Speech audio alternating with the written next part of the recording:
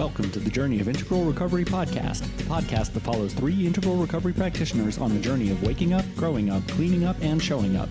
Join us and our trailblazing guests as we apply the principles of integral recovery, daily practice, and the Aqua Map to transcend limitations, accelerate growth, and heal ourselves and, hopefully, the world.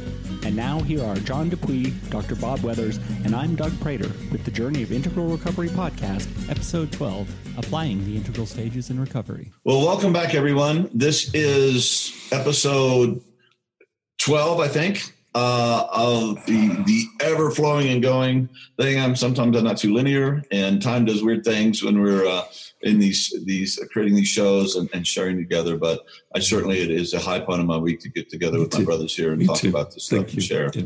And the last time we're talking about a lot of things. We're talking about different stages of development that go from, in a real simple version, from egocentric, ethnocentric, world-centric, cosmocentric, and how those are reflected in the process of the journey. Also, you brought up the last time, I didn't get to talk about it, but here we go.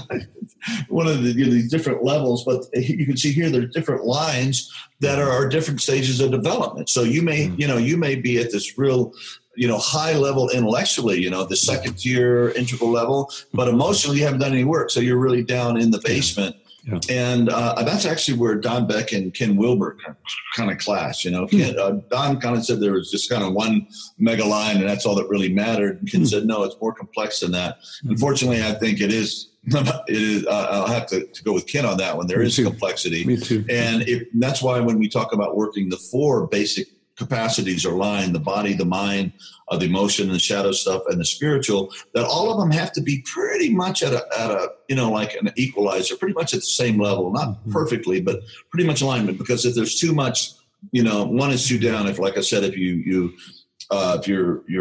intellect is way higher than your emotional development, just going to cause pathology and problems. And I think that kind of problem can actually be one of the feeders of addiction. There's a lot of complexity there. Mm-hmm. And thanks for bringing up. And of course, you were talking about shame. And I wanted to say one thing about that. In my years of experience of working in the wilderness and recovery programs and listening to people's stories with boys or teenage young men and young women, when I would ask the young women about it, and these were programs that were dealing with addiction.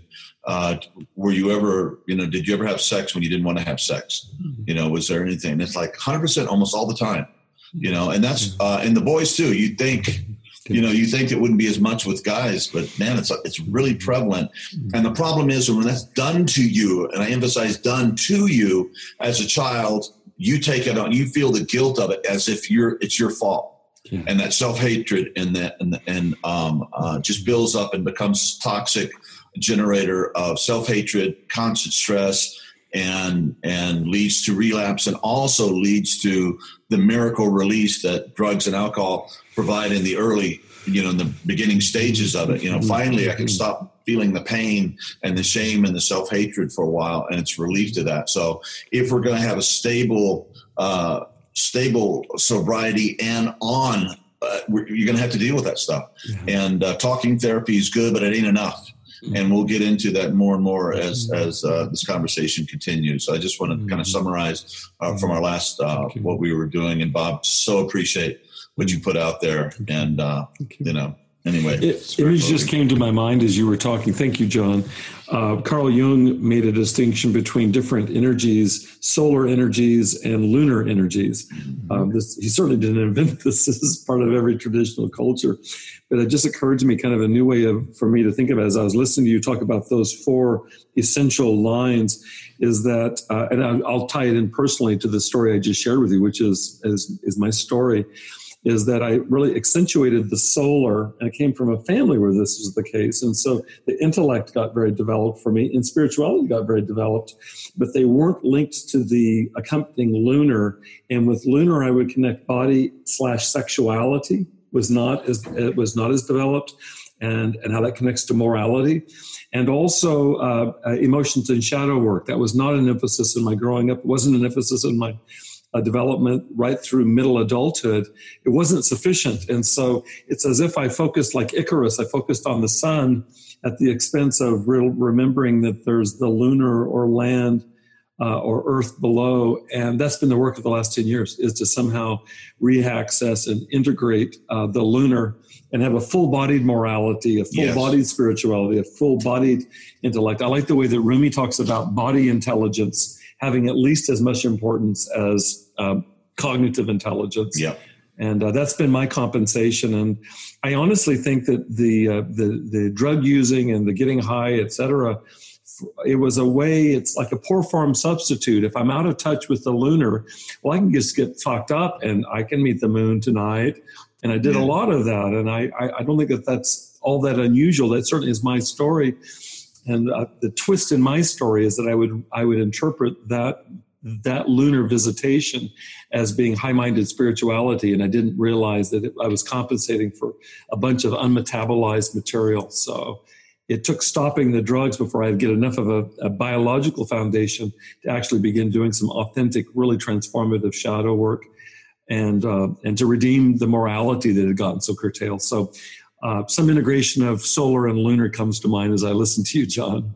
Yeah. And the body wisdom, you say masculine, feminine, the solar being the masculine or being the left brain, the analytical, and that's all wonderful. Mm-hmm. However, there's another half, the other brain, the right brain that's a more intuitive, more embodied, and you have to bring those things together and get those into balance. Mm-hmm. And in our culture, our Western culture, there's been, and not to mention academics, there's been so much emphasis on the solar.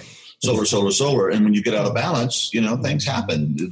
The bicycle wobbles and you crash, and you have to bring that back. So it's Eros and Agape, that Eros reaching out, striving, climbing, raising, growing, and the Agape, the nurturing, bringing it back in together with self-compassion, self-love, the more often associated with feminine, not female, but feminine typology, at least, which is something that we will explore in depth in a future episode as well. I'm an example of the menu not being the meal, you guys, is that I taught for years at the graduate level, teaching what you just talked about, Doug, and what you've been talking about, John. And so I taught about the virtue of integrating apparent opposites, including sexual gender archetypes and typology. And so I was like the poster child for talking about it. I talked a lot about the menu as the meal ate my lunch. And so that the models that we're talking about are instructive and elucidating. But John, I know that to me in my life, you're the exemplar of this. Without practice, it's just a menu. And the practice had to be full-bodied. I was engaged. I mean, I just had somebody ask me this yesterday in the treatment program. These are people very early in recovery, most of them from heroin and methamphetamine addiction. And some of them are very spiritually developed in terms of a lot of history of meditation, et cetera. And somebody asked me this question yesterday, and I said, what I noticed is that once I got sober, I had created these 25 or 30 years of grooves of meditation. It isn't like that wasn't accessible. As soon as I got my mind clear and began meditating, it's a little bit like muscle memory. John, you work out. If you miss a few months, you'll lose some of your muscle. So you come back and you're buff within like a week. But okay, we're back on. Game it's on. Like that. It's like that around spiritual practice for me. But I really needed to incorporate a full-bodied spiritual practice. And it wasn't like I was ill-served by the meditation. It was partial, not enough. Yeah, and when you were talking about your story last time, I was just really moved by, you were a very sincere guy. You were a sincere drunk. I mean, you were really thinking you were finding your way. And, you fell on your face. And that is every wisdom story. John, your chapter in your book, or maybe it's a chapter in my book, and I think it's derived from yours. It is a chapter in my book derived from you, John, about the best and the brightest. The last chapter, the working last chapter of my book is on the best and the brightest, is that there are plenty of people that have gotten into addiction that don't represent the best and the brightest, unless we look at it spiritually, and I think it's very possible to look at all of us as having the elite, the best and brightest in us. But there are a lot of really creative, really bright, really sincere people that have gotten really trashed by addiction and have died owing to it. And it's been humbling for me, for sure, because my sincerity faked me out. That's for sure. Faked me out. I wasn't trying to fake anybody out. It faked me out. Having said that, I really do know my heart, and I know the heart of a lot of people that have gotten horribly addicted to drugs or behaviors or whatever like that. I really agree with you. If you've got a sensitive soul, you're at risk for being taken out. All the more reason to have a full-bodied practice. And I feel like I'm an example of that. I'm not without sin. I'm not without limitation. I'm not without meanness, but I know where my primary center of gravity is. And it informs my working with the addicts early in recovery that I work with now. It reminds me of Mother Teresa in the streets of Calcutta, where she would look at the eyes of the lepers that she was treating, and she says she saw Jesus in every one of their eyes. And I would aspire to that, but I guarantee you, when I look at addicts, I don't stop by looking at their scabs and their hair loss and their blank eyes, because somewhere inside of there is a John or a Doug or a Bob that's a good person, and that's who I want to speak to. And I am that as an addict, and shame would have gotten me to forget that. What happened for me around my own addiction is I began to look at myself through the eyes of those that would stigmatize me, that would judge me, real or imagined. A lot of it was imagined, and some of it's real. People, it's like, you are the scum of the flippin' earth for being an addict. But I internalized that and began looking at myself that way. So I stopped seeing Jesus in my own eyes. And that's the worst crime of shame, it seems like, is that I lose that spiritus. And with that, then I'm a goner. And I've regained that. I've regained that in sobriety. I've regained that in recovery. And I want to give that to others. That's that's primary meaning for me, is to give that to others. Yeah, Bob, but you also, there's a certain brokenness to you. And it's really beautiful. I had a teacher once to tell me, he said, you have a lot of good pain. And I was like, what?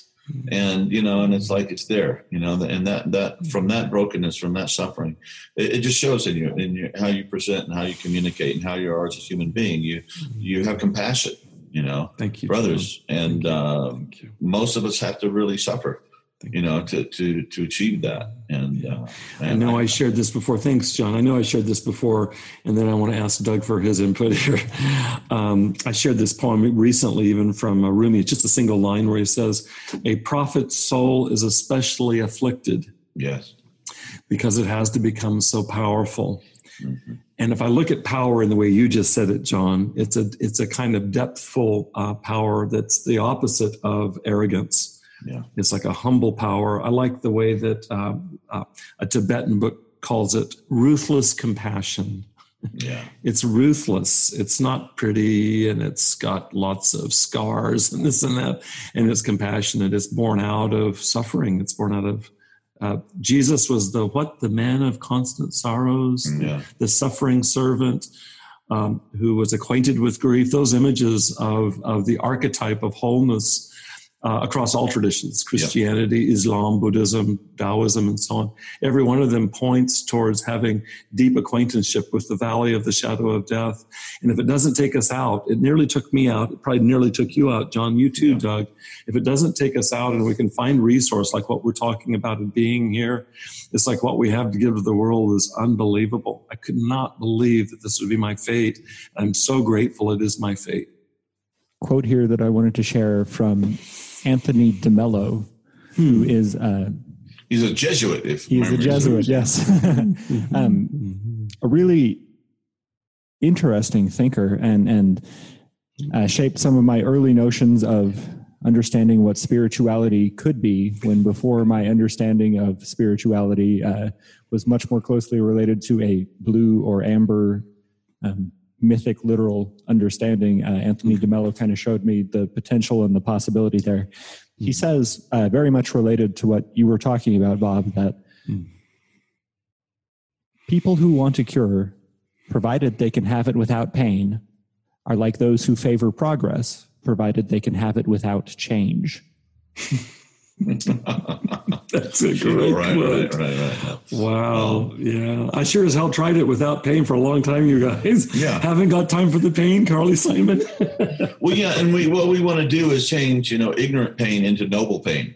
You know, we learn to work with the darkness. We learn to work with our brokenness, with our shadow stuff, and you know, at a certain point. And by the way, I want to let everybody know you can get a free meditation, Deep Delta, which is a part of this thing, and it is a fantastic track. And so that will give you a entry into deep contemplative meditation and prayer if you're not already there. And if you are already there, you'll feel it even more. I mean, it's not a lot of the people that use I Wakes Up are very advanced meditators, and they can really feel the power of this. So so that's one of the tools. And once we get into practice, every subject we have here seems just about infinite.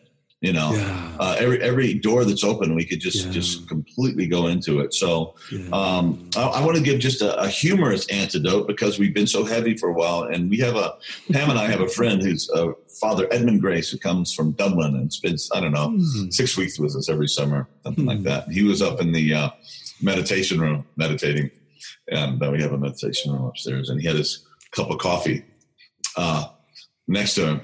And Lucy, my dog, you know, she has full access, and she walks in and she takes a big slurp out of his coffee cup. And he goes, "All right, that's a bloody enough." No, he said, "I said, no, I'm not a bloody Franciscan." I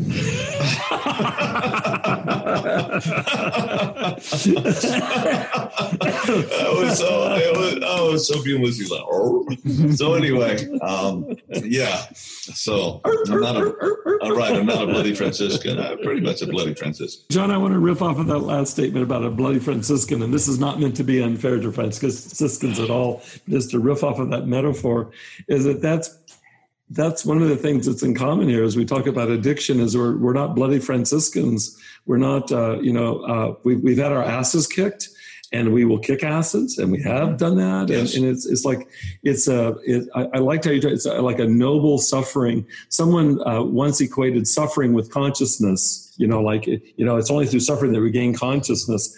But you have to modify that. It's only through conscious suffering that you develop consciousness. It's quite possible, in my experience in psychology, is that most people, generally speaking, experience suffering unconsciously, and it doesn't build anything. Yeah. It just builds a traumatic state of mind out of which you begin to operate with your personality. So we're not good Franciscans. The Icelandic singer Björk says, "I'm not a fucking Buddhist," which is to say, she is. You're right.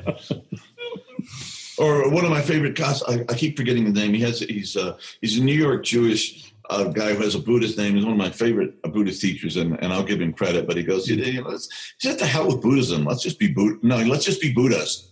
And I was like, that totally makes sense to me.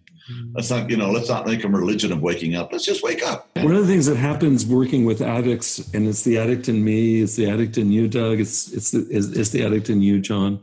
Hope I can use that in a general sense. It's like one of the things about working with ourselves and working with others in and around addiction and recovery is that cute little categories of Buddhism or Christianity or integral or a recovery, they don't hold water. It's like, you try to present that to somebody, John, you know this from years of experience. You try to present some model that doesn't have heft, that doesn't have depth to be able to contain Absolutely. Dark shadow. It'll burn up like a tissue in a flame.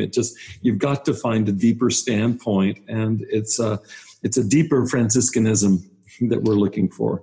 Yeah. Like Francis had, he's a big hero of mine, by the way. Yeah. And one point I just want to make, that I mean, like you were saying, Bob, in your story, not only my brother who committed suicide was also addicted to pain medication because he was so depressed and he was taking this stuff, and that eventually led to his death and his demise. But the stuff that we're talking about as we begin to move into, what is the practice of integral recovery, is that it's not just for addicts, so-called addicts, it's for all of us. We all suffer, man. We all lose our way. We all forget who and what we really are. We all suffer from whatever stories that came out of our childhood or in the world or the suffering around us. I mean, this thing that we're advocating is not just for addicts. It's just the addicts were the squeaky wheel that got the attention in this case because it's just so dramatic.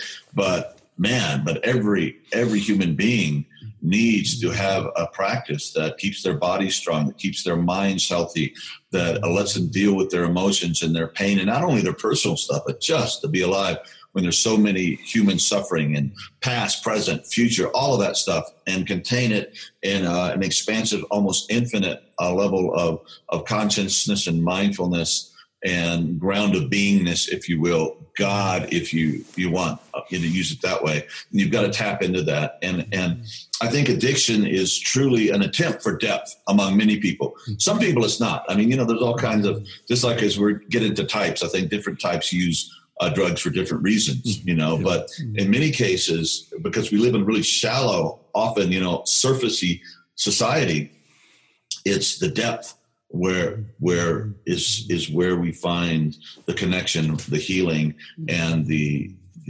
inspiration and meaning that it flows out and covers the whole world with its brilliance, And if you just live on the surfaces, after maybe in the early stages, it's all fun and games, it's all going good, whether you're talking about drugs, you're talking about sex, you're talking about egocentric careers or whatever it might be. But as the soul begins to develop, that stuff becomes very, very unsatisfying.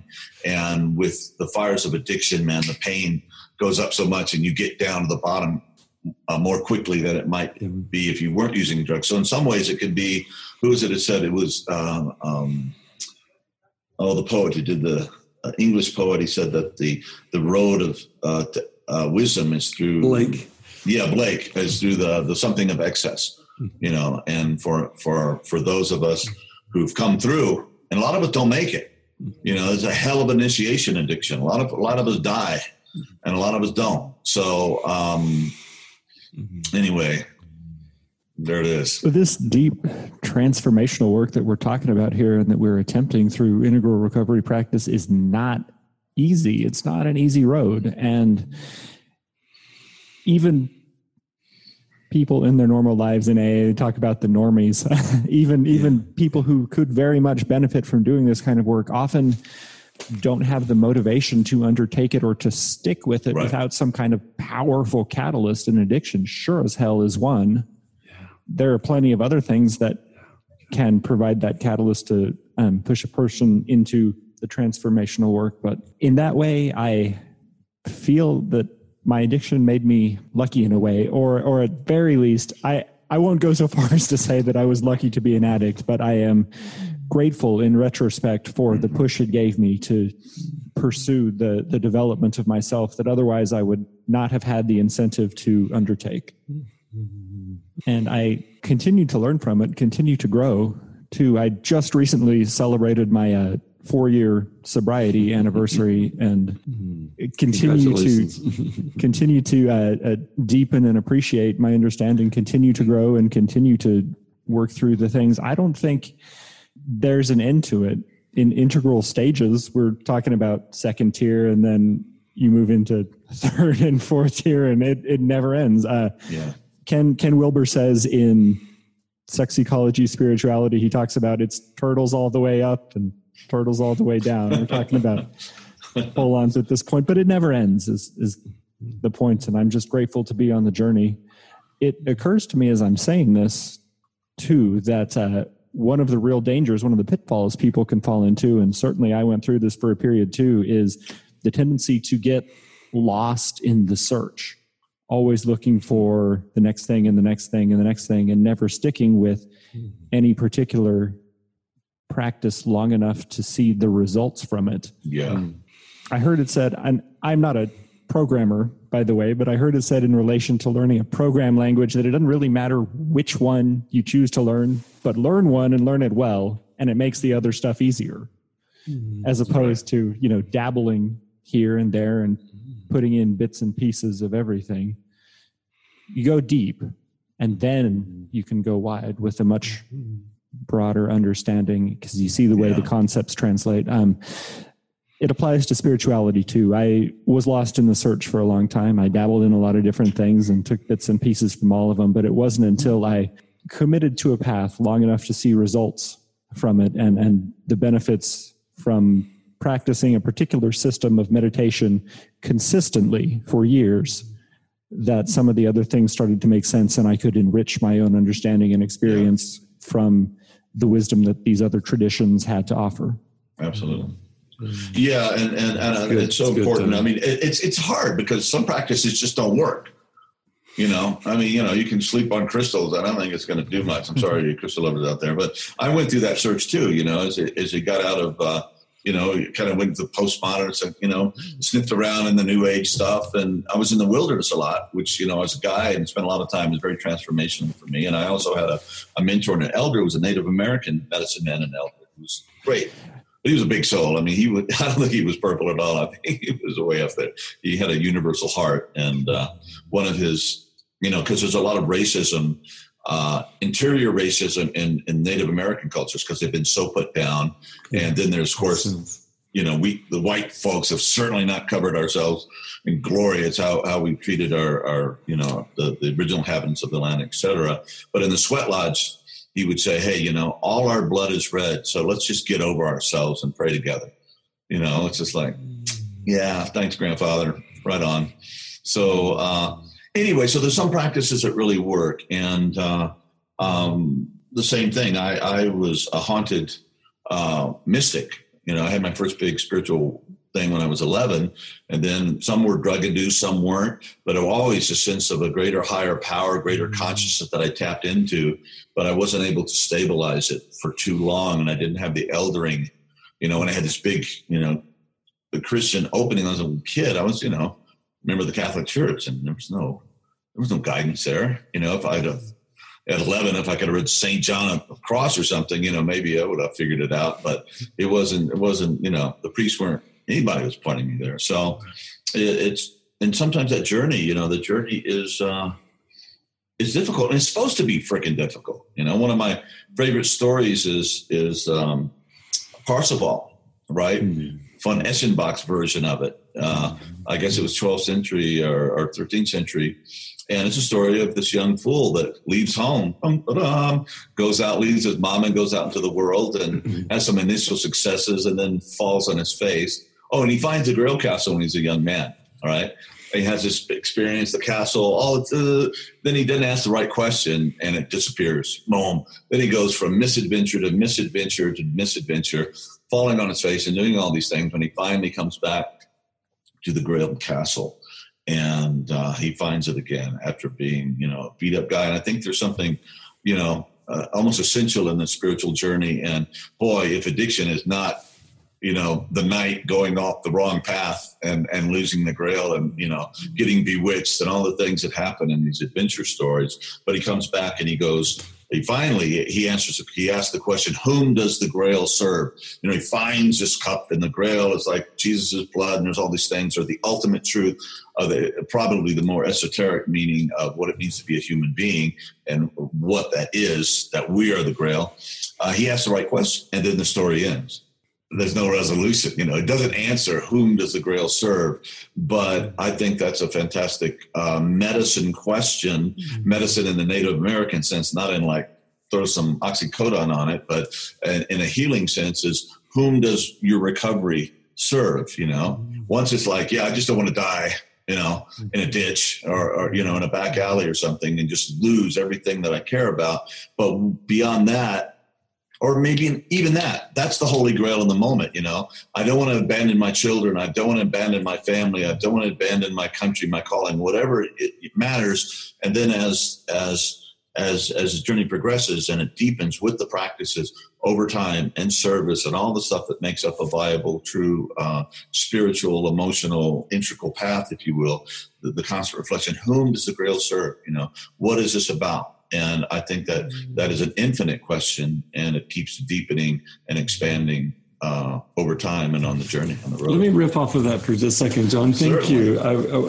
I think it's implied in what you were saying. Whom does the Grail serve has a different answer at each of those levels that we talked about in our 10th and 11th podcasts.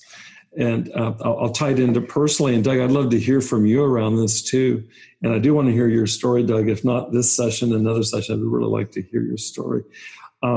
Is that I thought that my addictive behaviors were serving the grail of the green level, or even maybe of the integral, the second tier level, but certainly I felt like this was in service of the gods, really from a very green kind of Jungian informed spirituality, kind of Jung meets Buddha type of spirituality, and was surprised by it. It's a friend of mine in Refuge Recovery recently said there was a big bait and switch. You got sold a bill of goods, and all of a sudden, no, that isn't what I signed on for. And in fact, the grail that I thought was serving higher purpose was really serving kind of the red Viking. I mean, that even puts down Vikings. I don't even want to do that. It was just like really base red, even purple and beige kind of instinctuality and so on. And so that the first move of moving towards sobriety, first move in recovery is moving towards literal sobriety. And that's in service of physical survival. It's just like, if I don't survive this, and it nearly took me out physically, I need to survive that. So the Grail the Grail at that point serves physical survival. But what does physical survival serve? And the move began to enlarge for me. Well, because the work I do is teaching, how about if my physical survival serves my giving something to others? And so I began to kind of move back up the evolutionary ladder, or the spiral dynamics ladder, to begin once again to reaccess orange and green levels, it seems like to me. And maybe one of my issues with the primarily blue recovery group that I was involved in was that it didn't seem like it pointed beyond sobriety. I mean, there was a lot of talk about that, and the meetings were set up. Our highest value is for the newcomer that comes in. We want to help them get sober. And I realized that I had a real respect for that, but that wasn't sufficient. It began to feel like spiritual milk to me, and I needed meat. And the meat would be provided. Because it's totally developmentally appropriate. Get your red drunk dragon in there and get into a blue structured group. Oh, by the way, it's not all about you and whacking everybody with your Thor's hammer. It's about service, humility, following the rules. Yeah. Here's the book. Do what your elders tell you to do. Do what your sponsor says. And that's all of that great stuff that brings one out of that chaotic, red or below stuff, and that's super appropriate for that structure to be there and to give order and responsibility in a sense of this is right and this is wrong. I better be humble and do good and examine myself and serve others. After a while, great. That is the foundation, but it's a foundation. It doesn't mean you don't build the first floor. If you just obsess on the foundation, you'll miss what the foundation is for. The foundation enables us to keep building the building. And I think that's maybe because the developmental model wasn't really understood at the beginnings of AA and stuff. They've lost that. So just to add this particular piece gives it a dimensionality and a depth and a true kind of teleological thrust in the whole journey of, what we said, cleaning up, waking up, showing up, and or growing up and showing up. I'm particularly sensitive to this because of my background in the professional psychology. I've got 3 or 4 decades now of being immersed in professional psychology, particularly teaching psychologists and therapists and training and supervising and so on. And so it didn't take me very long, and I think I'm particularly sensitized to it. It didn't take me very long to begin to experience what felt like an anti-psychological bias in the 12-step environment.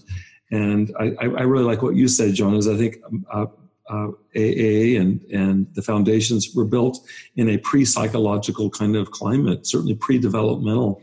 And I don't go to the Bible to read about antibiotics, I don't go to the big book of AA to read about developmental. The Bible contains all the truth. Well, what's it say about antibiotics?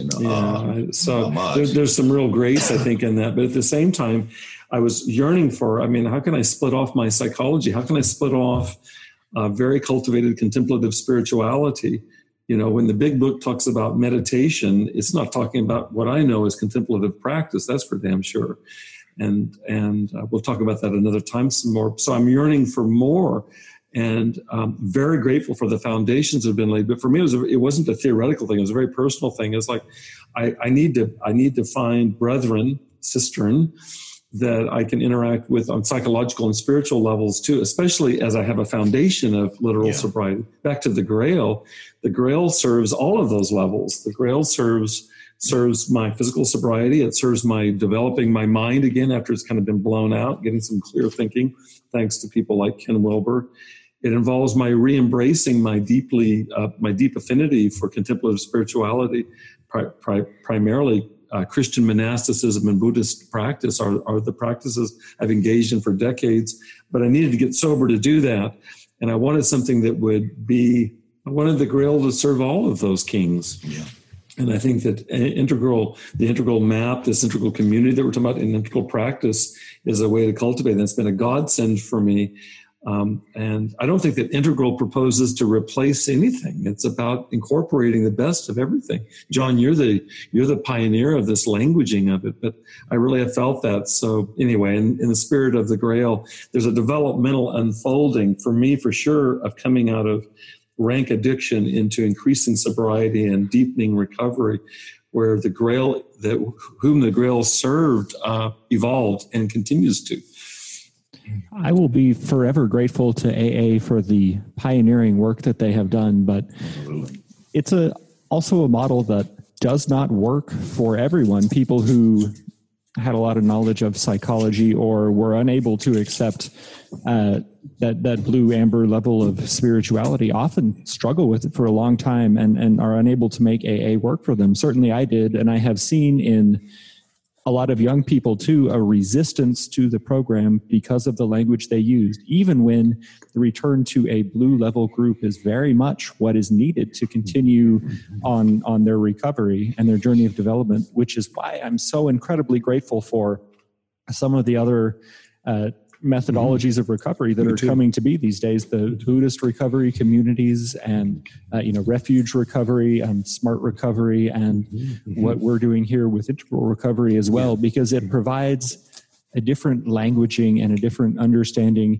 in addition to what is offered and what was offered by AA that I hope a lot of people will be able to connect with. Yeah, and just props for AA and the 12 steps. I mean, they were the only people doing anything for decades. That's right. And if they only help 5% or 10% of the people, that's millions of lives saved, a lot more than the medical profession was doing or anybody else or the churches were doing. So, I mean, they worked with what they had. And I think that by and large, it was a wonderful thing. Nobody was getting rich. It wasn't a big cult thing. The wisdom of Dr. Bob, and they're pretty, I think Bill W. kind of thought about that for a while, but Bob was there to kind of keep him grounded in what it was really about. And so it was a really beautiful uprising of the human spirit to develop a source of support and healing for something nobody else was doing. To lock them up, put them in prison, or just let them die on the streets. They were out there trying. And it's a wonderful, a beautiful story. And we've learned a lot since then, and it's not enough. John, this is testimony to the spirit you talked about in the lecture two times ago on the steps. It really was a lecture. You needed to present the material, and I really respect that. But when you talk about moving from first tier to second tier, this is what you're being right now, is the embodiment of second tier. You too, Doug, it seems like to me, to really appreciate that which preceded in terms of foundational to instrumental to what comes next. And it gets no more practical than that. There's no demonizing energy here. It's meant to be inclusive. I like how you talk about it, John, is it may not be reciprocal. You talk about if you can tell these stories. You talk about, I hate to even say it, but you talk about like if you're a Mormon and you come to a meeting, I'll let you tell the story. There's a way that there may not be reciprocal appreciation for your inclusivity. John, do you want to tell that story? I love that. Oh, no, it's just, you can do Catholic, Mormon. It doesn't matter. I live in Mormon country and I really, really, I love my neighbors and appreciate them very much and have some deep friendships over the years. But, you go to a Mormon church, and this is any, amber or blue level, religion where there's only one way. And you go in and say, hey, everybody, God bless. It's an awesome day. And I've been here with you 30 years and I just adore you all. And it's been great 30 years, but I really feel called to go study Buddhism. So I'm just saying goodbye for, goodbye. And it's like, oh, brother, we love you. Thank you so much. And like, you are so fucked. You're going to burn in hell so bad. It's going to really hurt, Yeah. And so, so that's one of the things where you get kind of that kind of fundamentalist feel to thing, or culty thing, and AA can be like that too. And sometimes AA is just grabbing somebody by the pants and hauling them back in because they know he's going to go kill themselves. And the other hand, it can be this: there's no noble way, there's no a graceful way to move on. I really got it. Thank you so much, but I need to go and do this other thing now to complete my growth. And so there's both of those things. But yeah, it has to be okay to leave.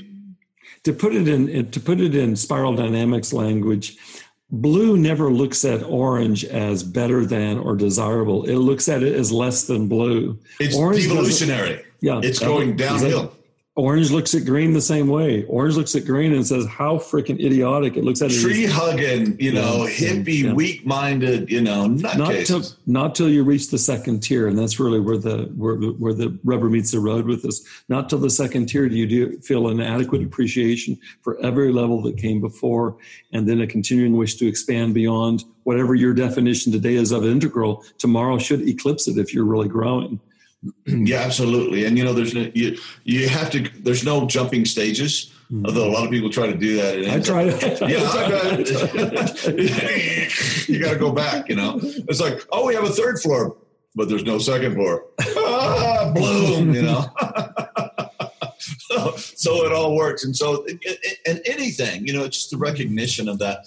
And also, I want to everybody, if you go to the website, the Integral Institute website that Doug here revived and it's made something really beautiful.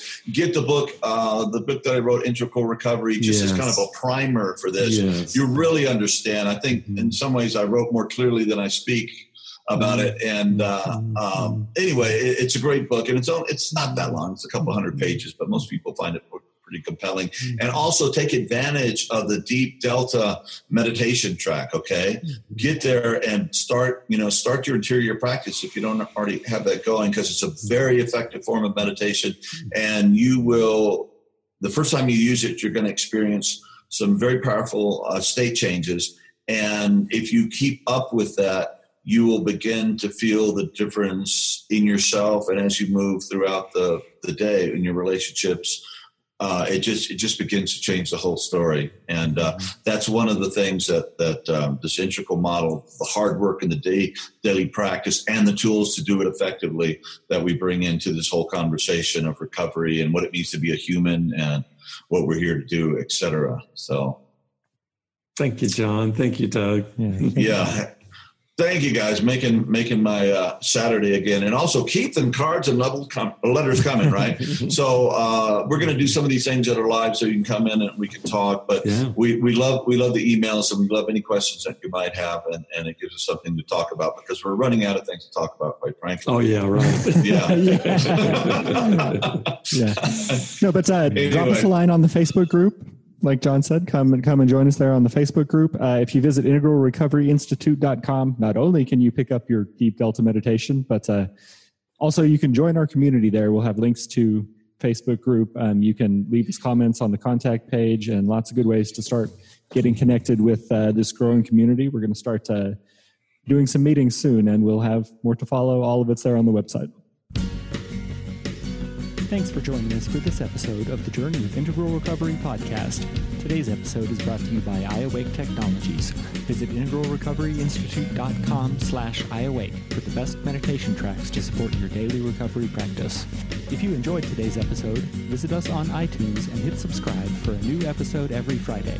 While you're there, you can help others share the journey and the joy of integral recovery by leaving your 5-star rating and a quick review. We're grateful for your support, and we'll see you next time on the Journey of Integral Recovery podcast.